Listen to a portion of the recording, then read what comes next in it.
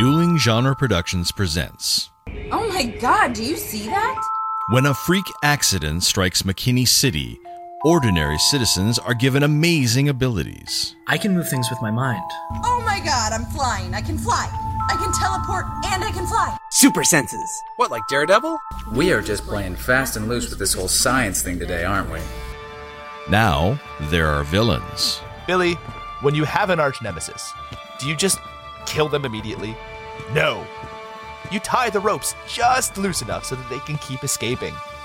That way, when you finally do win the day, you can sleep well knowing that you rose to the challenge. Your brain works differently than other people's, doesn't it? And heroes. Elliot Markowitz, Gwendolyn Allen, Jeffrey Gibson, Mindy Gibson, Simon Holt. Splendid, you're all here. I'm going to make you all into superheroes. Screw it. Let's go save the day. The powerful. After I drain everyone here, McKinney City will be mine. I'm gonna show this whole city what real passion truly is. And the underdogs. You're all imagining me as a singing, dancing chipmunk right now, aren't you? The people in that store need help, and we can help them in a way no one else can. We have great power, which means there are responsibility. I mean, Jesus, what's the point of having 5 freaking Spider-Man movies if we can't even learn to do that? Geek by Night, an original podcast series about 5 friends running a comic book store with superpowers. You're really going to keep running a comic book shop while training to be superheroes? It might not always be easy, but I think the world could use a few more underdogs. Available at duelinggenre.com and podcast apps everywhere. Dueling Genre.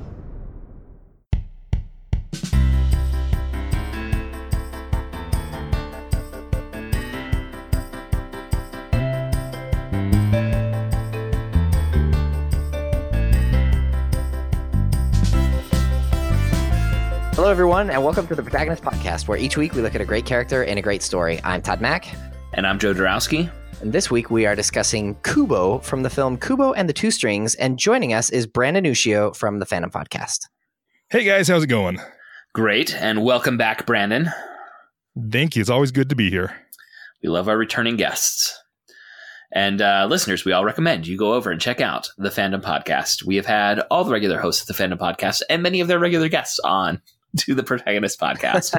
There's a lot of cross-pollination that's happened at this point. So Kubo was a request sort of from you, Brandon. Is that right? Kind of. Okay, so here's the thing about you guys. You guys are so wildly successful that, I have conversations with you guys 2 years ago. Like, this is a really cool movie. I think around the same time we were talking about Hook, I was also like, I loved Kubo. And it has taken you guys this long to get to it because you have so many awesome patrons. I think another factor may be that we only talk about one movie a month. Yeah. So it feels like a really long time ago. It may have been 2 years, but that's only 24 movies ago. Yeah. Only 24 movies. You had really important movies like Big Trouble in Little China. Yes. I mean, but like Todd does a really good Jack Burton. All right, moving on. So we are talking about Kubo and the Two Strings, which is a 2016 stop-motion film based on a story by Shannon Tyndall and Mark Hames, with a screenplay by Mark Hames and Chris Butler, and it was directed by Travis Knight, and Kubo was voiced by Art Parkinson. And as we just said, this was somewhat of a recommendation from Brandon. So, Brandon, how did you first come to Kubo and the Two Strings? The very first time that I came and saw Kubo and the Two Strings was in August of, was it 2015 when it came out? Or 2016, it may have been 2016. Anyway, yeah. The year that it came out, I guess it hasn't been 2 years. Sorry about that, guys. But no, the month that it came out, my dad said to me, I've got to take you and your boys at the very least to go see this. And so the whole family loaded up into a movie theater and tried not to annoy the people around us while we watched this with little children. And how was the film received by your children? My kids loved it. The very next Salt Lake Comic-Con that we had, they both wanted to cosplay as Kubo. And my sister, who's an amazing seamstress, it's what she does for a living, she whipped up a couple kimonos with them and did the beetle on the back and the little beetle stamps all over the... And the eye patch? We didn't do the eye patch. My one son was clumsy enough at the time. I was worried about removing depth perception. That's awesome. Having recently worn an eye patch for a costume, I can say that battle is real. Now I need pictures. Over the holidays, my family has started a tradition of doing a Christmas Eve mystery dinner for anyone who's in town. And this year's theme was steampunk, and I had a steampunk eye patch. You're just adding, I need more pictures now. That's all there is to it. That's so great. There was a cool episode of Mythbusters when they were talking about pirates and eye patches. Did you guys see this? Oh, I tested that very Mythbusters theory using the eye patch because I had to run downstairs and grab something. It worked. It worked. Yeah. Yes. So the Mythbuster theory of the pirate eye patch wasn't that pirates had really hurt eyes. It was because they kept going below decks and it took too long for eyes to adjust. So if you have one eye under an eye patch, you go below decks and you switch the eye patch over to the other eye. The eye that's been in the dark gives you much better vision than the eye that's been out in the sunlight.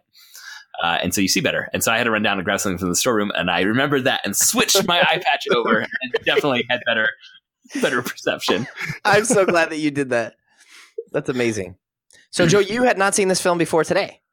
No, I remember when it came out, it got great reviews. I thought the trailers looked beautiful and I wanted to see it, but I never got around to it. One time when my brother John, former guest of the show, was in town, I know he showed my kids the film. He had it on DVD, but I was busy and I didn't even catch it then. But now it is on Netflix. I knew it was coming up, and so I watched it for the first time today. And then as I was writing the summary, I had it on again, and I remind me to come back and talk about some of the things that I caught watching it just like right after each other.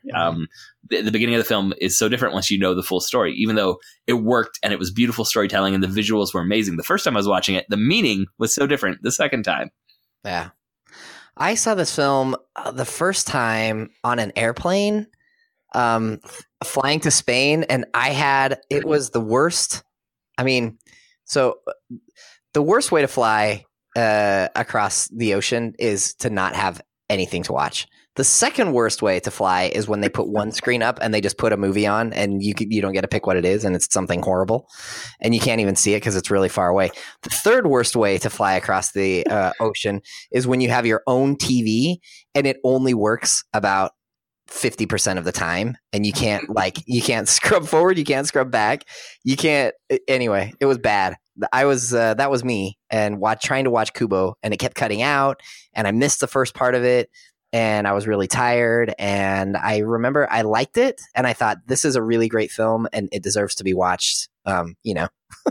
In better circumstances. And today was the day that I did that, and my goodness, what a film! I really, really like this. Well, a little bit of trivia about Kubo and the Two Strings. This was produced by a film company called Laika.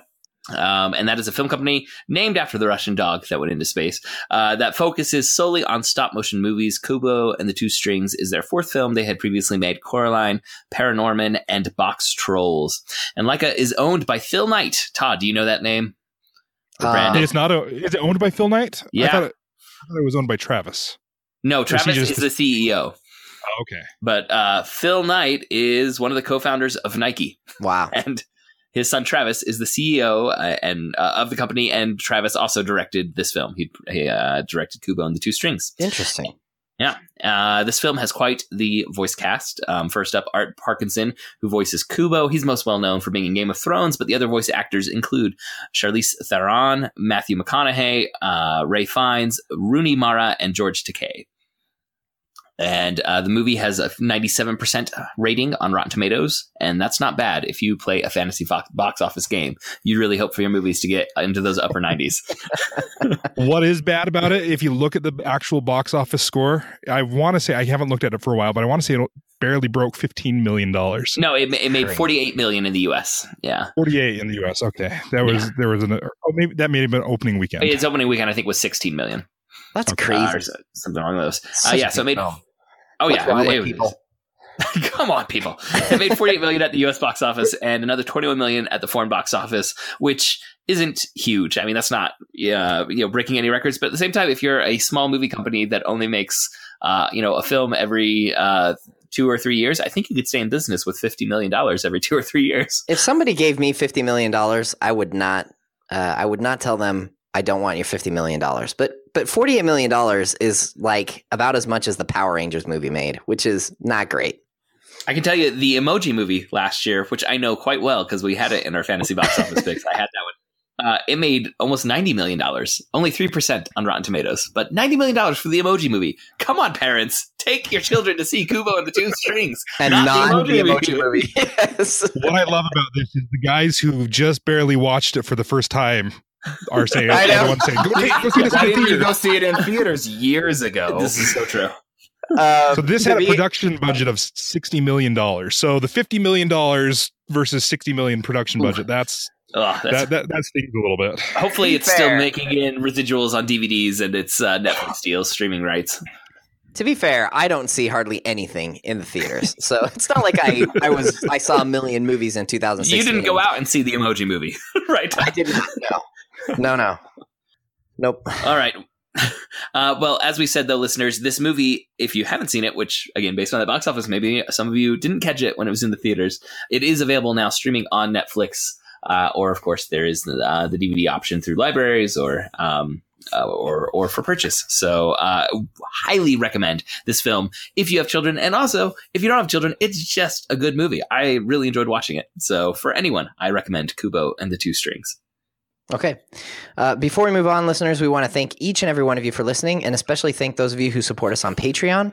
If you would also like to support us financially, we invite you to go to patreon.com/protagonist and support our show with at least $1 per month. All supporters on Patreon at any level receive access to our special quickcasts, which are shorter monthly episodes in which we break down newly released films and trailers.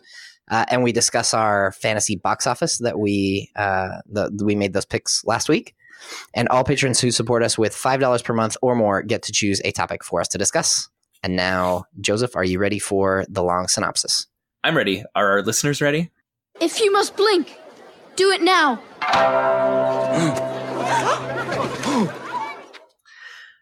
All right, our story opens with a woman sailing across the ocean at night. A giant wave, and I mean giant, threatens the small boat that she is on until she strums the strings on her shamisen. Am I saying that correctly, by the way? Shamisen. Shamisen? Okay.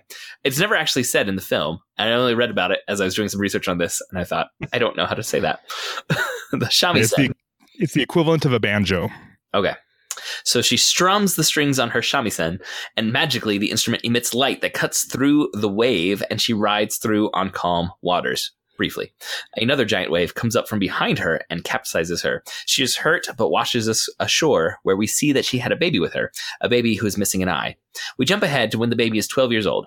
He and his mother live in a cave. Kubo is the name of this boy. He earns money by playing his shamisen for the villagers and telling epic stories. As he plays the shamisen, papers he has fold up and become alive. They're origami-ish creatures that help to illustrate his story. There's a great line in the movie where these creatures that come alive and like the origami folds would be so intricate and amazing. Someone says, I think there are scissors involved. Here's the thing about these origami creatures. They actually are all really possible. Oh my goodness. They went to an origami convention, and every origami, the boat may not be, but every other, like the knight is, they have pictures of that knight, and then they've used plasticine over it and silicone and all that stuff. But I actually think that's it's amazing, but I believe it because I saw a museum exhibit of origami, and I was just amazed by what is legitimately possible through folding paper, like dragon scenes, like landscapes. And like you sit there and you study it out, and you're like, I don't know how humans did that. Some of the as Kubo is telling these stories, this paper that's around him like comes alive and folds itself into shapes and figures that animate his story for the villagers. And the story that he's telling is about his father, a samurai named Hanzo. And I just need to throw out there that the tiny origami samurai warrior that represents Hanzo is amazing to watch. This is top-notch animation. I just love it. It was so, like, it made me happy to see it on screen and moving around. Kubo's mom reminds him that he can't be out after sunset, and he never is. But when Kubo hears about a festival in the village when people are supposed to be able to communicate with deceased loved ones, he can't resist going and trying to communicate with his father. His father does not communicate back, and Kubo stays after dark. When night falls, 2 creepy, floating, masked women attack Kubo, asking what happened to his eye. They say they're his mother's sisters, and they've been looking for him for so long. His grandfather needs his other eye. When Kubo runs, they turn into smoke, and they chase him into the village. Kubo's mom shows up and tells him to find his father's armor. Then she summons some magic and touches a symbol on the back of Kubo's robes, and his robes then sprout wings, and he flies up into the sky before he blacks out. Kubo wakes up in a distant land where a talking monkey, who he calls Monkey, is telling him that they need to find shelter before Kubo's grandfather can find them. Kubo remembers he had a wooden carved monkey that he called Mr. Monkey that he carried with him. Monkey is a girl, and she says that she was that little carved monkey. Kubo can still make his origami come alive, and the samurai figure directs them where they need to go. Monkey insists that they stay focused on finding Hanso's armor, because that's all that can save Kubo. Kubo realizes that he grabbed some of his mother's hair while she was saving him, and Monkey braids it into a bracelet for him. While walking, Kubo is grabbed by a giant beetle man who is called Beetle. Beetle is a sort of samurai who thinks he was trained by Hanso, but he has some sort of amnesia, and he can't really remember. And Beetle joins their quest. Side note, just for the characterizations, Monkey is pretty serious and earnest, and Beetle is hilarious and goofy, but he really wants to help. The next step of their journey is claiming the unbreakable sword from a gigantic living skeleton. It's dangerous. They fail several times, but eventually Kubo finds the sword and the skeleton falls apart. This 100% reminded me of finding a big boss in Legend of Zelda video games. And part of me kept saying, shoot the eyes. It's always the glowing eyes that you need to go for, but it's not in this case. They tricked me. Then they need to go reclaim the breastplate impenetrable. To do this, they need to cross the long lake. While Monkey and Beetle argue like grown-ups, Kubo plays his shamisen, and fallen leaves float together to form a boat that they will use to cross the lake. I love the scene where so good. Monkey and Beetle can't agree on what to do, and so they keep telling him to go away so they can talk like grown-ups, and all they do is argue in a petty way. It's so great. This is one of those scenes that changes very much after your second viewing. Oh, absolutely. Yes. So, and I do have to say, this is another point where the animation is just so amazing on this boat that is made out of fallen leaves. Go watch this movie just for the stop motion. You'll be amazed at this. My daughter saw me watching this on Netflix, and she came up and she's like, "Do you have the special features?" I said, "No, this is just on Netflix." She's like, "The special features are so good. They show you how they made everything." She got really into that. That's all available on YouTube as well. There are so many people were involved in making that boat, and they laser cut out the paper that they made it with. They laser cut out all the leaves. So there was some crazy number of leaves, like 16,000 leaves that they put together for that boat. All right, so now they're crossing the lake on this boat made of leaves, and halfway across the lake, Beetle and Kubo dive down to retrieve the breastplate, which is buried in the water. Underwater, they encounter a creature called the Garden of Eyes, which, if it makes eye contact, entrances you and reveals secrets. At the same time, one of Kubo's aunts attacks Monkey up on the leaf boat. In this fight, as they're fighting through the leaf boat and leaves keep floating away whenever it gets hit by weapons, it's just so good. Down in the water, Kubo looks into one of the creature's eyes, and he learns that Monkey is really his mom's reincarnated spirit. Up above on the boat, the aunt reveals that she is fighting her sister, whom she hates. Monkey is wounded but kills her sister. Beetle snaps Kubo out of his trance, and they return to the boat with the breastplate. On shore, Monkey reveals that she and her 2 sisters were sent by her father, the Moon King, to kill Hanso, but she fell in love with Hanso, and Moon King did not take this well. Kubo has a dream where a kindly old man tells him where to find his father's helmet. When he wakes up, they go looking for it there, only to realize that this was a trap set up by the Moon King. The other sister arrives and reveals that Beetle is really the reincarnated spirit of Kubo's father. Beetle and Monkey are killed trying to save Kubo, but this gives him enough time to play his shamisen, and when he plays it, he defeats his aunt. The little paper samurai makes Kubo understand that the bell at his village back home is actually the helmet that he's looking for. Kubo takes his father's bowstring and he ties it into a bracelet, which he puts next to his mother's hair on his arm. Then Kubo breaks the third and final string on his shamisen, which sends him out of the magical realm he's been in and back home. At home, the Moon King appears and asks Kubo for his eye. Kubo shockingly refuses. And he tries to fight the Moon King, but the Moon King transforms into a flying centipede thing. Just think like the Chitauri used when attacking New York City in the Avengers. That's exactly what it is. It's hilarious. It's actually based off of a prehistoric fish. Wow. Okay. So something like that actually used to exist. That is terrifying. Okay.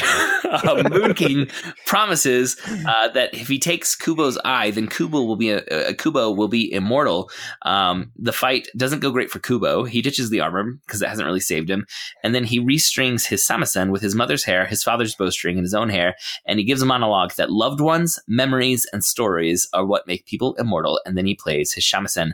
And the spirits of the villagers' loved ones appear, and they protect Kubo and the villagers from the Moon King. Kubo plays again, and the Moon King is washed over by Kubo's magic. He loses all his powers and appears before the villagers as a mortal man with no memory of who he was.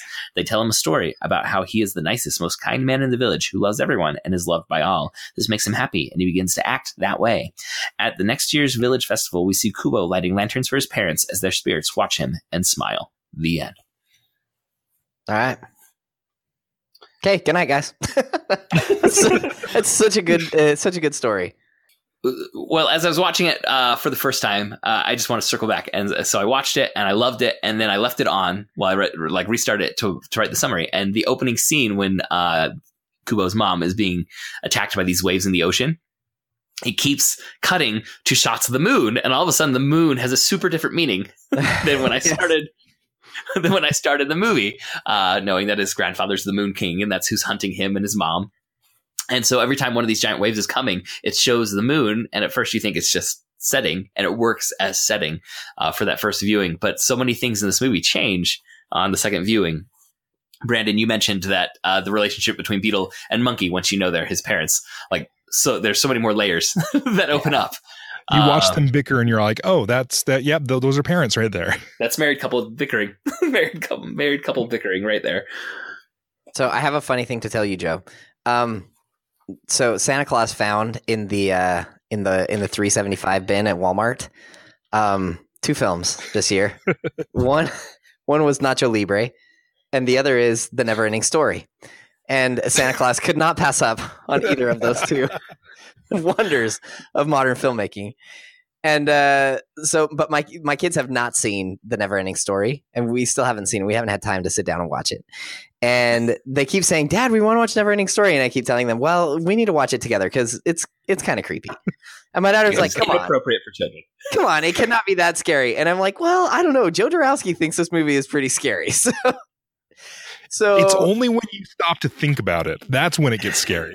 So my daughter says, so what's scary about it? And I said, well, here's a little YouTube clip. So I showed her a clip of Gamorg, the wolf. And she was laughing hysterically. She's like, that is not scary at all. That is hilarious. And then I said, okay, well, tonight we're watching Kubo and the Two Strings. And she goes, no, Dad, that is a scary movie. And I was like, what? And she said, you can tell Joe Dorowski that Kubo is super scary and Never-Ending Story is not. So what does she think is scary about Kubo and the Two Strings? I mean, I have some sense of what it may be, but the mask, the mask sisters. Yes, that is a very creepy thing, which I have a story that I had never seen this, and I have a character that's a lot like those mask sisters. I was like, oh, that's my character design. Yeah, so those sisters, every time they came onto the screen, my little daughter, who's 3, would we were sitting on the couch watching it, and she curled up into a ball and jumped onto my lap because she was like, these are scary. And yeah, it is very they are. Yeah. I'm not going to tell your daughter she's wrong. Now I need to show her Never-Ending Story. Dude. No, that's inappropriate. So good. All right, so I think we all obviously like this film, and as I was watching it through the first time, I was just mentally thinking, as we often do on this, about the hero's journey, and this one just checks so many of the boxes every box for the hero's journey, to the literal, other world that they go to, which fantasy films often do. But I think that's one reason why the structure of this is so pleasing is this is writing that line so well that stories have to do of being familiar enough of the beats of the hero's journey, but unique enough that it feels new as you watch it. It doesn't feel derivative, even though we can kind of step back, and if we just abstract the story beats of, the young man who crosses the threshold to a new world, has a mentor, gathers a fellowship, eventually has to lose his fellowship and do something on his own, and, enters the abyss and comes out with new powers that he never had before, returns back home as a master of two worlds, where he's now respected. Like it is the hero's journey beat for beat, but it's also so unique, where I've never seen a movie like this before. And that blend is just such a wonderful mixture to see. And I think it's why this movie, you sit back and you watch it and you just say, well, that's a good movie. I mean, you've outlined it so well. It bears pointing out. I mean, like he crosses the threshold and he's on a mountaintop, and then he goes into the belly of a whale, which is like, I mean, these are all direct quotes from Hero of a Thousand Faces. So he goes into the belly of a whale, and then he goes into a cave to fight, and then he crosses a lake, and then he goes down into the bottom of the lake, where he comes across this eye, which is like one eye, which is a mirror, right? Which is what you find at the bottom of the circle. You find a mirror, and then you die, which he does, and then you come back to life, and you have magical powers. I mean, it's like, this is the hero's journey. Does he ever refuse the call though? I'm thinking back on the story. Kubo is always the one like, let's go find my dad. Let's go do these things. Let's go figure out this sword. And it's more Monkey that's saying, no, step back. I'm thinking about that scene where they meet Beetle, and Kubo's like, let's go. And she's like, get back. You never know what's going to happen. She seems to be more the mentor seems to be more the one who's refusing the call. If he refuses the call, it would have to be before he crosses the threshold. Before he crosses the threshold. So you would have to, you would read that early on. So it would be him returning home every night before it gets dark, which is what he's supposed to do. So, I mean, it's more of a, like, he gets thrust avoiding into the threshold. Well, he gets thrust. So sometimes a hero's call comes in the form of like an invitation, where somebody comes and says, I'm inviting you to do this thing. And then sometimes a hero just gets thrust into the journey. And that's what seems to happen here. I don't think that he really has much of a choice. He's with his mom, and she, taps at the magic beetle and the wing sprout, and he's gone. There's not really a chance for him to reject that call at that point. And then he's in the other world. He's in the belly of the beast. There's no way to get out except at that point, as soon as he's gone across. Would you? So I'm thinking about this. The old lady, her name's Kameo. When she keeps asking him to finish the story, do you think that might be the call to adventure right there? Come on, finish it. Stay here. Do these things. Finish your story. I hadn't thought about it that way, but I suppose I like it. Yeah. So as you watch this movie, there's several times where it talks about how at the beginning, how Kubo never finishes his stories, how the stories are still going on. And then at the very end, when he's talking to his parents, he says, I'm not very good at telling stories. I go on for a long time. So here, I'll make this short. And then he finishes the story right then at the very end. So I think that's a theme throughout this movie, where he is trying to tell this story, and it's not finished yet. And so he can't finish the story until the end of the movie. And story is definitely one of the main themes that we get. I mean, that's his big final monologue. His story is really what immortality is about. That's how it can be achieved, by leaving a mark and having loved ones who tell your story after you're gone. That's the kind of immortality that we should be seeking, not the kind that comes from stealing people's eyes, which no. Well, it's also the festival that's going on at that time is the Buddhist festival. It's called Obon, and it is literally about that, about your ancestors coming home to visit with you so that you can remember them. A huge part is about remembering them. And so, because if we remember them, they don't die. It feels very Day of the Dead to me. My dad took my boys to go see Coco, and he told me the story. And as I was watching Kubo, I'm like, that sounds very familiar. Yeah. Yeah, I'm more familiar with the Mexican Day of the Dead celebrations, but it definitely had a similar feel about that. And I love that idea that, I love stories that are about the power of story. Like, that can be very self-reflexive and also self-congratulatory in storytelling. But when it's done well, it never fails to miss for me. Big Fish is another movie that I love that talks about the power of story and what that can mean for us as an audience, but also for the storytellers and what it means for our understanding of like human relationships. And I think this is one that really digs into the idea of story being significant for human relationships.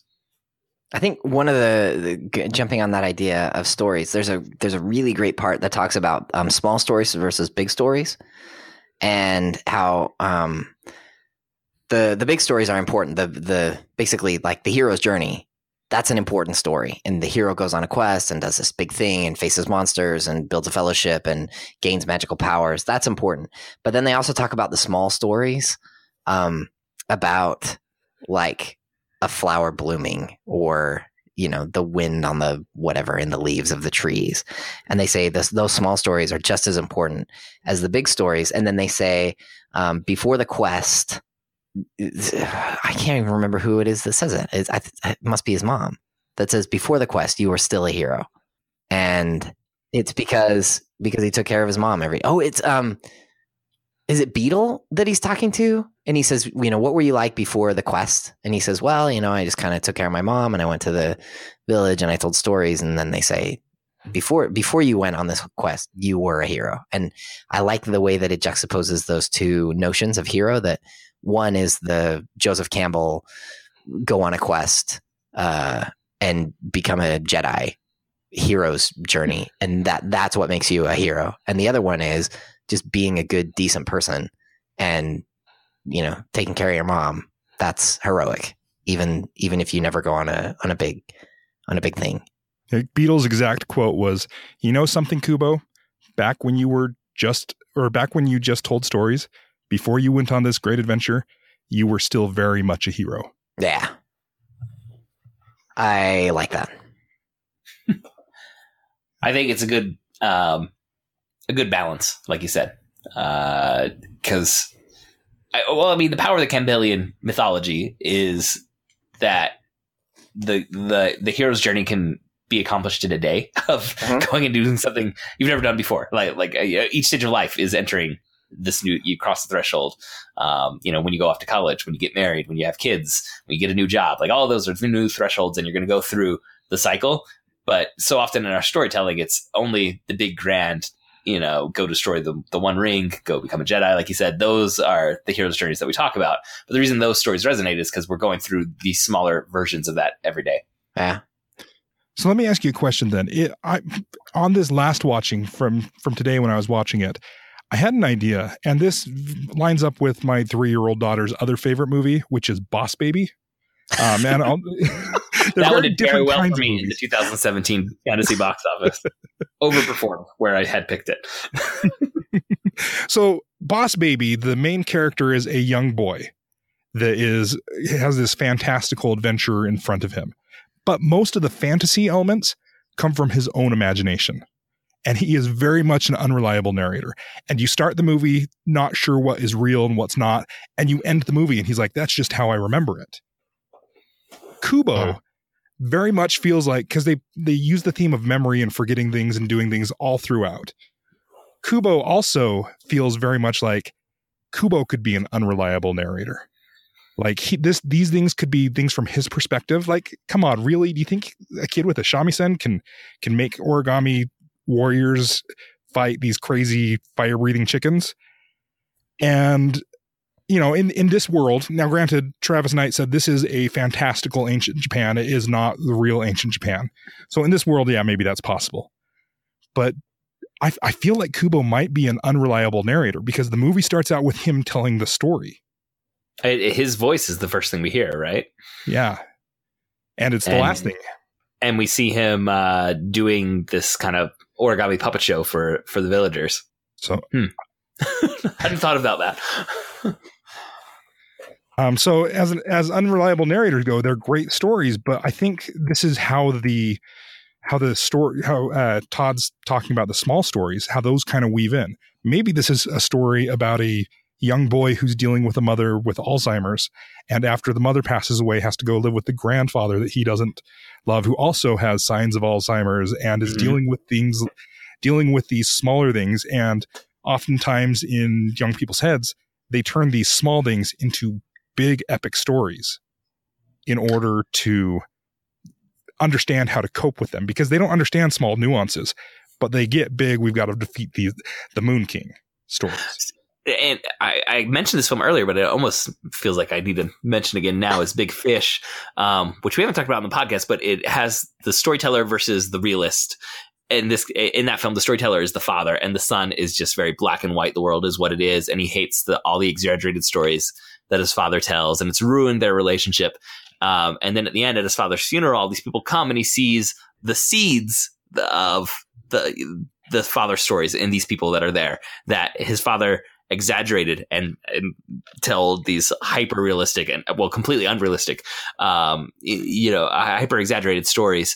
But the son realizes there was a grain of truth in all those stories. And it feels like some of our unreliable narrators in these kinds of stories are maybe doing similar things where there's a seed of truth, but we as viewers maybe get invited to trim away and try and figure out what the core of the reality is, even as we can fully enjoy the heightened reality that the unreliable narrators invite us to go see. I feel like you've gone all Miracle on 34th Street on me now, because that's my interpretation of Miracle on 34th Street. That's right. And now you just done it with Kubo, which is, that's a really interesting interpretation, which I like. So basically what we're saying is any movie that has a narrator we can say is a dream. Is that where we're going? I don't know. I like to think of this as as fantasy and not as like a dream. A child's escape from a hard world. But I think that I think that your reading is really good. It's a valid reading. It's kind of what Joe said to me when I made up all of my reasons for not being in love with Miracle on 34th Street this year. And he said, I have nothing to say except that I choose the other interpretation. I kind of feel that way about this. Like, I really like what you're saying, but like you almost convinced me. Well, and here's the thing. This is a half-formed idea in my head. I don't think it's actually going to go too far because I just noticed it tonight as I was watching this. And to be honest, the other interpretation is probably what the director was going for. But I mean, what would tearing apart a story be like if we actually went with what the person who created the well, I think art? I think where you're on is that it certainly serves. This story serves as a metaphor for that thing that you're talking about, which is, all of that is spot on. So the only thing that I would argue is if that's actually literally what's going on in this story. I mean, obviously it's a story; it's not real. But if it were real, if we could look into that world, would we see just a kid with his mom that's sick and his grandpa that has Alzheimer's, or would we, did this thing actually really happen? But the way that it serves as a metaphor for growing up and confronting these kinds of things, I think is spot on. Was there anything in the film that didn't quite work for you? I mean, I want to think talk this film deserves. I want to talk about the end of this film and the symbolism. Okay. So we get this really strong binary setup between the world of the mother, which is, this is all like Jungian and Campbellian. So you have the world of the mother, which is the night and the moon and the sea, and you have the world of the father, which is the sun. And typically in a hero's journey story, you'll see, and as I'm talking my way through this, I think I can see what's going on here, but you'll see them become what you said, Joe, master of both worlds, where it's not just the night or the day, but it's both. You're the master of both the night and the day, or the moon and the sun. And I feel like when he confronts his grandfather, there was a time where I felt like the symbols were becoming kind of slippery. And it was hard for me to settle on what was really going on. But the helmet, his dad's armor, is all decorated with suns. Mm-hmm. But he also uses his mother's magic, which I hadn't thought about at the time. But that in that way, then he's master of both worlds, right? Because he's got his father's armor that's all about the sun and the light, and yet he uses his mother's magic, which is the night. And then you will get the music, which is a string from his mom, a string from his dad, and then his own string. And that's what creates the real magic, is when he's able to combine those things. So I like that. I like the ending. I really like that. And one of the things as you were describing that it made me feel like there was a metaphor too. And this is maybe because I'm dealing as a parent of biracial children. I'm biracial. My kids are biracial. My father's world is, all sorts of Japanese culture, Japanese heritage. My mother's world, she is European ancestry, but doesn't really attach to a culture as much. So she taught us more of my father's culture. So I feel like I'm very much in that world, where my wife has very strong Danish roots, and they came over on the Mayflower basically, but they still held on to their heritage and their traditions. So as my children are going through this life, they are getting Japanese culture, heritage. Now, I'm going to say Japanese American because I'm fourth generation born in America. But they're getting that side for me and the Danish side for my wife. And they have to figure out who they are. And that's where it's going to be more powerful. So New Year's is probably the best example. New Year's Eve, we go to my wife's family's house and we do fondue and we do a lot of things that they've been doing for years. And then New Year's Day, we go over to my parents' house, and we've had a New Year's Day open house for the past 150 years in the Ushio family, where a couple hundred people come over to the house and spend time, because the Japanese tradition is about New Year's Day. The things that you are doing on that day are the things that you will be doing for the rest of the year. So you want to be spending time with friends and family. You want to be spending time together in a clean home with watching no debts. Football. You know what? That would be perfectly acceptable. And, but I feel like there is a point where the hero of the story, and in my view right here, the way you describe that, the hero is my children. They're going to have to figure out who they are. And they've got the two strings of their mom and dad, but they have to have the third string that is them, which is going to be different from that as well. I don't know, just what you were saying right there really made me think about how this is another analogy of, people can be walking in two worlds. The hero's journey, big fantastical, really is a metaphor for each of our individual lives.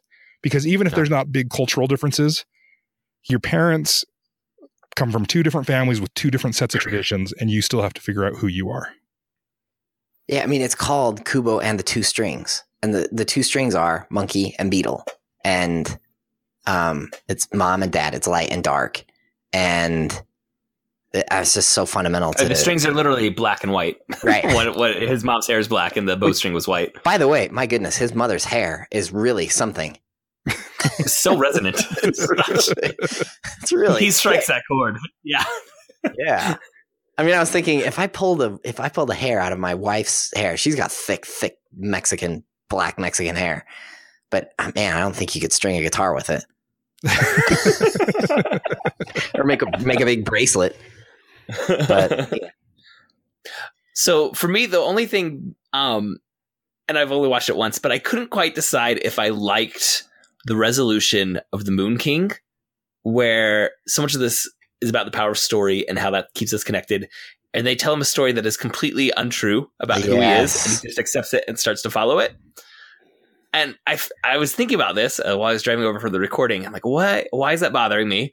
And I think it's because so much of the theme is about how storytelling is immortality and it's truth and it matters and it's significant, and they're changing who he is through story. And so something felt off there.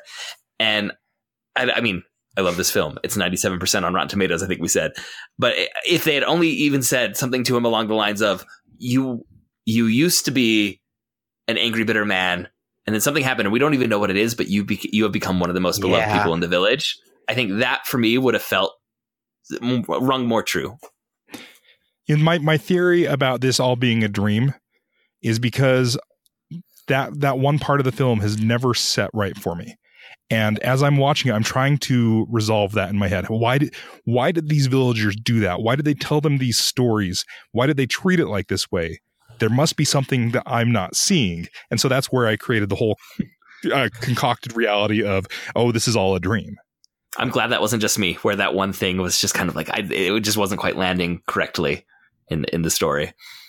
Yeah, I mean it's a story about the power of story, and it seems like the message that they're saying at the end is just write the story, right? Like it doesn't matter if it's real news.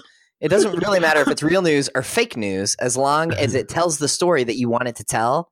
Then go ahead and tell it, right? It's because like the family histories that talk about, your ancestor who was an entrepreneur when really he was a horse thief. He was a self-made entrepreneur. I mean, I think people talk about that we're living in like a post-truth world, right? Where really the truth is just whatever you want it to be. And I feel like there's an interpretation of the story. There's a reading of the story that falls into that, and I don't like that. I don't like that version of reality. I don't think I was there until this happened with the Moon King, where the villagers all come and tell them, "Oh, you're just the most beloved, nice man." Well, I think it goes back to what Monkey was telling Kubo when she was telling him about the Moon King initially, and he's like, "Why does he hate me? Why does Grandfather hate me?" And she says, "Oh, Kubo, he doesn't hate you. He wants to make you just like him, blind to humanity, as I once was. Only then can you take your place beside him as part of his family, cold, hard, and perfect." And I think that the lesson that maybe they're trying to get across here is that everybody's the hero of their own story. Kubo's grandfather's not trying to destroy Kubo. Kubo's grandfather is trying to give him what he believes is perfection. And what ends up happening is Kubo and the villagers give grandfather what they see as perfection. And who's right and who's wrong, we can't really tell between those stories. I mean, we're kind of biased towards humanity. I don't know. I think I'm biased against the guy stealing children's eyes. Yeah, like stealing children's eyes and killing your son-in-law and your daughter.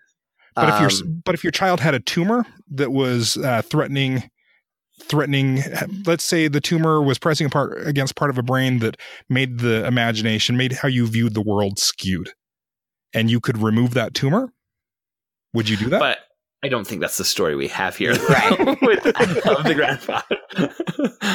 I'm just playing devil's advocate. That's all I'm doing. I'm just reading this story, and I'm saying I mean, of course, if you're in a relativistic world where like whatever you see is right or wrong, then whatever. Then sure, if you're in the grandpa's place, then you're right, and who's to say that you're wrong? But I don't choose to live in that world. I think there are like absolute rights and wrongs, and I think that Kubo is on the side of right in this story, and the grandpa is on the side of wrong, whether he thinks that or not. I mean, obviously, he doesn't. I don't think he sees himself as a villain, but he's acting in villainous ways. I can buy that. I can buy that.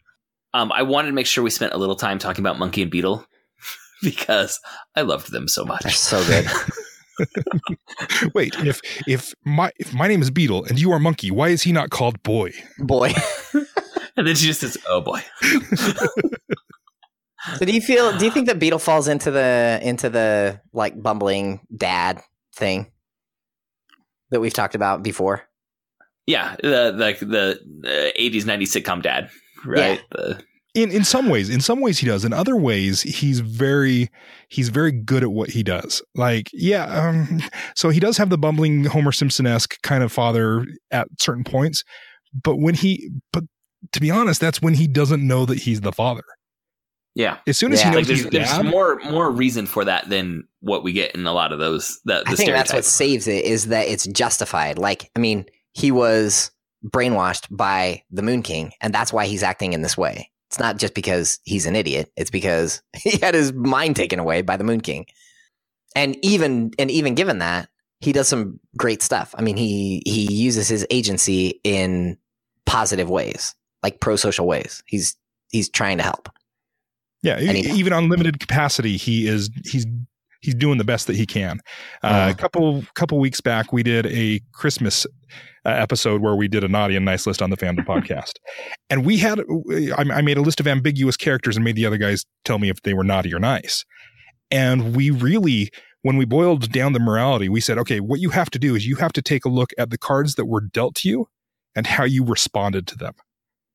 Because, look at The Walking Dead. Negan was dealt a set of cards and he's responding to them one way, and Rick was dealt a very similar set of cards and he's responding to them a completely different way. And that's how you can decide who is naughty and who is nice. Okay. So you would say Beetle's on the nice list. Beetle is definitely on the nice list. He immediately wants to join the quest, even though he may die. Well, and he selflessly tries to sacrifice himself a couple times and is conveniently saved. Oh, I've got wings now because the story says that I can't die yet. And I've got to say, I had no idea that Matthew McConaughey and Charlize Theron were such good voice actors. Like, they make both those characters work so well together. And Beetle is hilarious, and Monkey is like, they're both real characters that are there. Beetle is more comedy, but he doesn't ever descend into the one-note parody of a character that some kids' animated films, do for their side characters, where it's like, all you need to do is be a minion that speaks gobbledygook and you're going to be funny and kids will laugh at you. Say banana. Yes, in multiple languages. And I also love Monkey, and I really loved the voice performance that we got for both those characters. I just thought they completely nailed these characters that, as Brandon already kind of said, like, they have to give a performance that's going to mean different things at different viewings, right? They've got to give a performance that works when you think this is just a carved monkey that's come to life and a random beetle samurai. And then you've got to get the same performance has to work for someone who's viewing it and knows that that's Kubo's father and Kubo's mother. And I think that is a trickier performance than it may seem at face value. Can I tell you, it is so important that they ended up doing this extremely well, because the biggest complaint about this movie that I saw anywhere had nothing to do with the story.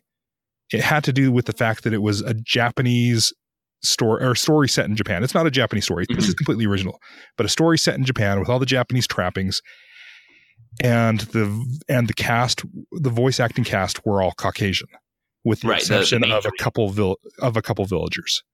Right. The main three and the sisters, right? And I guess even Ray Fiennes is is he the Moon King? Yeah, Ray Fiennes is the Moon King. And so, I mean, you've got George Takei and Kerry, I always forget his last name, Tasakawa. They're both Japanese actors that are in there. And there's a couple other Asian actors in there as well. When I pulled up I just put in Kubo and the Two Strings cast, and yes, it's like the left side of the cast picture, because it's just the scrolling on Google, and the left side, which was the main characters, was all Caucasian, and then as you scrolled, then it became all Asian and Asian American. Right, and they marketed this as having George Takei in it, and George Takei is a villager who's in like 3 scenes. Yeah, and so the fact that they did a good job, I think, it's saving grace. Because so if you talk to a Japanese person, they will say, oh, it's no big deal at all. And when I say Japanese, I mean Japanese from Japan, because Japan is very homogenous in their culture. Japanese Americans have a little bit of a harder time with it, because very often we get set into stereotypes. And I'm not helping the case at all, because I'm a computer nerd and I talk about comic books. I don't help the stereotype. However, the Japanese American people very often feel like the Caucasians love to take the culture and take the stories and the underpinnings, but leave the people out, which is what this felt like. However, it was not a Japanese story, and they treated the Japanese culture that they used in it with a lot of respect. They could have done things, caricatures of things and stereotypes, but no, they actually were celebrating Obon. The skeleton monster was an actual Japanese demon. They did things with a lot of respect, and then the performances were amazing. And so I think that we'd be remiss if we went through the entire podcast without mentioning that. Yeah. This is something that was an issue. However, there are other things to be much more up in arms about because of the respect and the quality that it is. So I have a question about Beetle and Monkey, and this idea of so the mother being super protective and the father being kind of overconfident. And that's kind of at the heart of the argument that they're having, is she's saying it's really dangerous, we shouldn't go across the long lake. And he's saying, you don't understand how much power our son has. I mean, not our son, Kubo, who is their son. You don't understand how much power he has. We should let him go. And I feel like, so sometimes I wonder, is that a stereotype? And then I think about my own marriage, and I'm like, well, maybe we're like really stereotypical, but it's kind of how it breaks down for us. Is my wife is super protective, and I'm like, oh, come on, let him do it. It'll be great, And anyway, I just wanted to see what you guys think about that. Do you feel like that's like painting with too broad a brush? I don't know. I've never examined my marriage under that lens before, but I think it would have to revolve around the circumstances. I didn't grow up in a neighborhood. I grew up on old family farmland, basically. And so my neighbors were my grandma and my dad's aunt and uncle. And so now that I live in a neighborhood, my kids want to go run 4 houses down to go to play with the neighbor. I'm like, all right, but I have to walk you down there. And my wife's like, no, they can just go run down there and we can see them from our front porch. And I'm like, okay, fine. But then other things, I'm like, no, these kids, we got to let them make their decisions because they are capable of that. So I think it depends on the situation in my marriage, but I think it also is the archetype that they have, because they made Monkey the protector and they made Hanzo Beetle the warrior. Yeah, and I mean, in my relationship, I know 100% there's some things where I'm weirdly overprotective and some things where I feel like my wife is more overprotective, and we're each at the other one like, come on, let it go. And it's like, no. But I immediately thought of Finding Nemo. The dad is super hyper overprotective. And then the DreamWorks caveman movie, was it called The Croods? Yes. I remember seeing that with my daughter, and in that the dad is like, this is his fatal flaw, is that he's too overprotective and conservative and just wants to keep things exactly how they were. So, I mean, that's only 2 counterexamples. I'm sure there are many examples that do line up with exactly what you were describing. I was thinking of Incredibles, which is kind of like that. I mean, I actually pictured that scene. This. I pictured the scene where Mr. Incredible and Mrs. Incredible were arguing in the living room during the scene where he was like, you don't understand how powerful he is. I'm like, oh, this is Incredibles. Yeah. Okay. One of my favorite quotes from the movie this time watching it is when he says, "This is a bad idea," and she says, "It's the best bad idea we have." And I just like I can see myself dipping back into this well. That feels like a very useful quote. Yes, it's kind of a different version of perfect is the enemy of the good. Like, we don't have a perfect idea, so we're gonna go with what we got. Yeah, or the one that I think about all the time is in Star Trek Into Darkness, when he says, "I don't know what I'm supposed to do. I only know what I can do." And I feel like this kind of falls in that same vein of like, we just have to keep moving forward. These are all of the ideas that we have are out on the table. None of them look great, so we'll take this one and run with it. And I think that sometimes, it's the best bad idea. But I think sometimes the best bad idea is really necessary, and more than we want to admit. I think especially, I think that resonates when there's so much information and choice available to everyone today. More so than at any point in history. You could freeze yourself by debating every single idea and debating, or like intellectually exploring all the options that are before you, just because we have more choices and there is more information that could be garnered. But sometimes you just got to take the act, do the action, and progress instead of, having hit a plateau where you just are where you are. Yeah. Well, any other characters that I want to make sure we touched on, guys? So the very last thing that I wanted to touch on, which is something that I saw again in this issue, is, and maybe it's just because we're coming through the holiday season, did anyone else feel like it was How the Grinch Stole Christmas at the very end when the Moon King was saying, "But I've taken everything from you. How can you be happy? How can you still want to be human?" That's awesome. And then the Moon King's heart grows 3 times. Or at least they trick him into thinking it has. Yeah, they trick him. That's cool. I hadn't thought about that. But when you started to say it, I was like, "Oh, I know where he's going." Yeah, I read a great essay about the Grinch's about the Grinch Stole Christmas that was touching on that at the end of the year. Oh, that's a good story. I have 2 thoughts to finish up. One is I think the way that they use paper in the story is fascinating on a million different levels, but just the beauty of the origami and the design, but also symbolically what paper is, how kind of how fragile it is, and at the same time how powerful it can be, and using the paper as a metaphor for the mind, I think there's a lot of really interesting things to dig in on that. And then the last thing is, so it ended and my daughter looks up at me and she says, "So is Kubo alone?" And I was like, oh my gosh, that's like the most important question that you could ask with this film. And, that's what the whole end of this thing is about, and the answer is yes and no. And that's what that's life, I think. Is are we alone? Yes, we're all alone. Like Levinas says, we are all, like, by definition, we are all alone. We're all locked in our minds and there's no way out.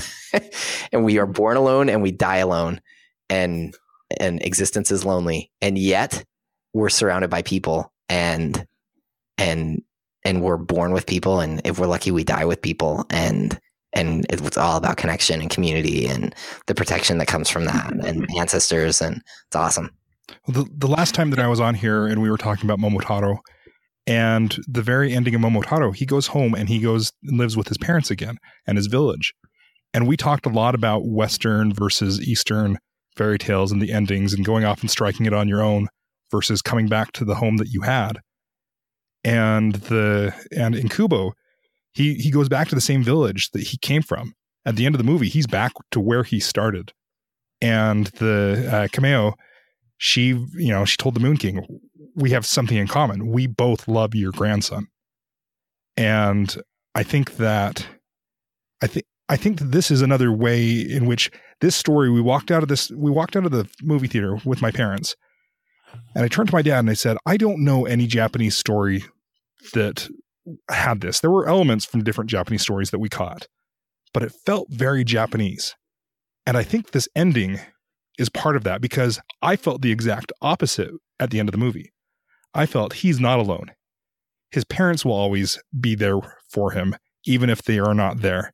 And then he has that entire village that loves and adores him. And he has now his grandpa, who he is going to be helping to understand, help teach him what humanity is. And so I read that very differently than you did. Cool. And I'm not saying that I'm all down because I think Kubo is alone. I think what I'm saying is he's alone in a way that he hasn't been before. He doesn't have his mother with him. He doesn't have his father with him in the way that we would think that they would be, right? Doesn't look like a happily ever after, like we're accustomed to. And in that sense, he feels alone, right? Like it's not the 3 strings. It's just Kubo by himself with a Force Ghost mom and dad. But at the same time, I'm absolutely in agreement with you that he doesn't feel alone to me at all, because he's surrounded by all these people who love him, and he's come back. He's come back home, and there is a home for him there, even though his mom and dad are only Force Ghosts. So I think we're on the same page. I maybe I didn't explain what I was. Okay. All right. Exactly right. As long as we're talking about hero's journey, we got to bring up Star Wars, right? Yes. Well, you really as long as we're talking about anything, we have to talk about Star Wars. I'll just have to say, as a plug for your patron, yours was the first disagreement with The Last Jedi that I heard that actually had reasons behind it. Oh. So I really enjoyed listening to that. I'm glad that you did. Thank you. I just want to say, when you were talking about the loneliness and the connection, I saw a tweet that went viral over the holidays where someone had said, some time alone with me and my thoughts. Oh, the loneliness, the shallowness. Where are my podcasts? I must listen to podcasts. We're always there for you. And so please enjoy the back catalog of the Protagonist Podcast and the Fandom Podcast if you ever feel alone. Awesome. I think that's all I've got. That's all I had. Anything you wanted to add, Brandon? Any plugs for where people can find the Fandom Podcast? So you can head over to fandompodcast.com, and that just pretty much has our main episodes coming through. If you go to fandompodcast.com/protagonist, all of these guys have been on the show before. And so you will be able to, it got links to the episodes where they have been specifically on there. And we love to have you guys on. I think we have scheduled to get Nick and Jeff, your co-hosts, back on to our podcast in the next few months as well. Oh, and I just want to say one last thing about Kubo and the Two Strings. We kind of hinted at it a few times, but the animation of this is stunning. Oh my God. Stop motion is unlike any other kind of filmmaking that's out there. And it's fallen so far out of style that we just don't see it very often. And to just sit there and watch and think about how they did that, it's just, there's a magic to it that I think CGI has removed in a lot of ways with filmmaking. So often now we see films and stunning things happen and we just say, oh, CGI. But knowing that this was stop motion, I was sitting there thinking about the craft and artistry in a way that I think we've kind of lost in the 2000s for filmmaking, because we just always assume, oh, CGI. You want to hear something crazy? Kubo, his face is made out of 2 different pieces, and they are interchangeable pieces. There are over 48 million facial expressions on Kubo alone. Oh my God. So this is one I agree with your daughter. You have to watch the special features on this one. Yeah. Even if you just pull them up on YouTube, because they have this whole wall of shelves with Kubo faces, with Kubo parts, where they pick the face for what they are doing. It's insane. It is just insane. Yeah. Because I remember growing up, I was born in 82, but I remember like when I really got into film in the 90s, I love special features because it's always about the movie magic. But really from like 2000 on, a lot of the movie magic, we just say, oh, computers. But this and another one that does this still for me is Muppets. Like I watch Muppets and I sit there and think, how are they doing this? And I think about like the set structure that they had to build to get the Muppets where they're at, and everything. And to have films that still, like, in some ways maybe it's nostalgic, but it returns me to that.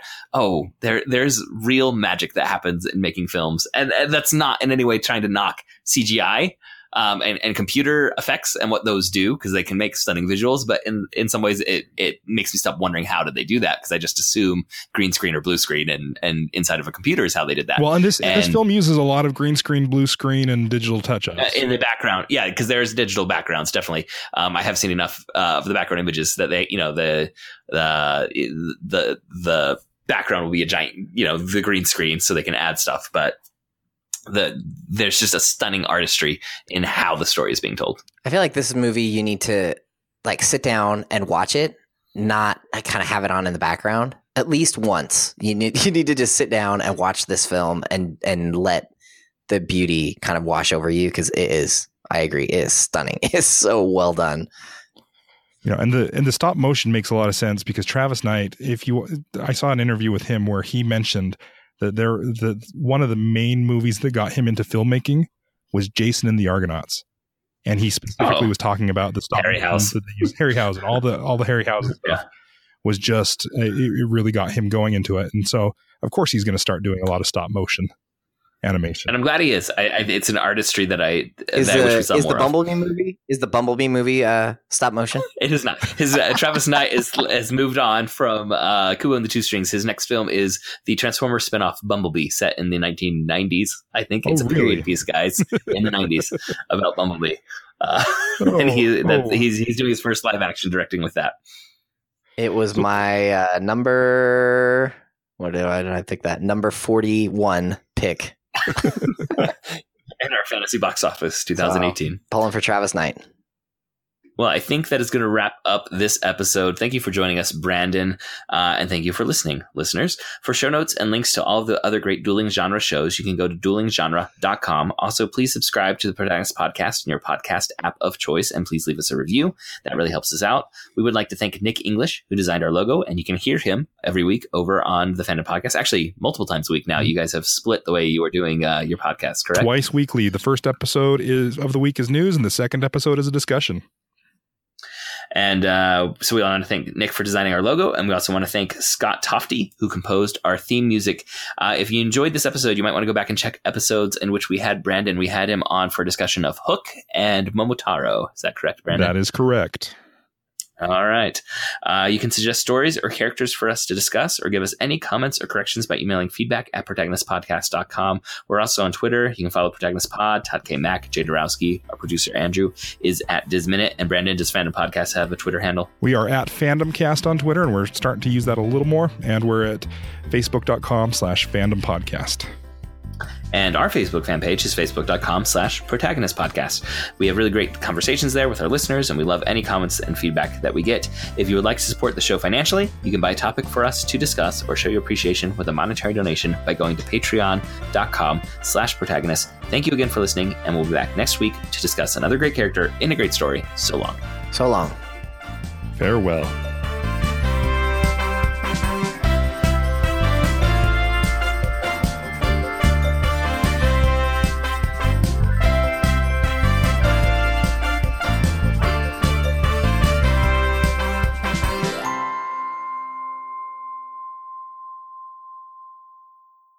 All right, but I guess before we even get into that, though, well, actually, let's just all right, Andrew, cut. Here's a fresh transition for you.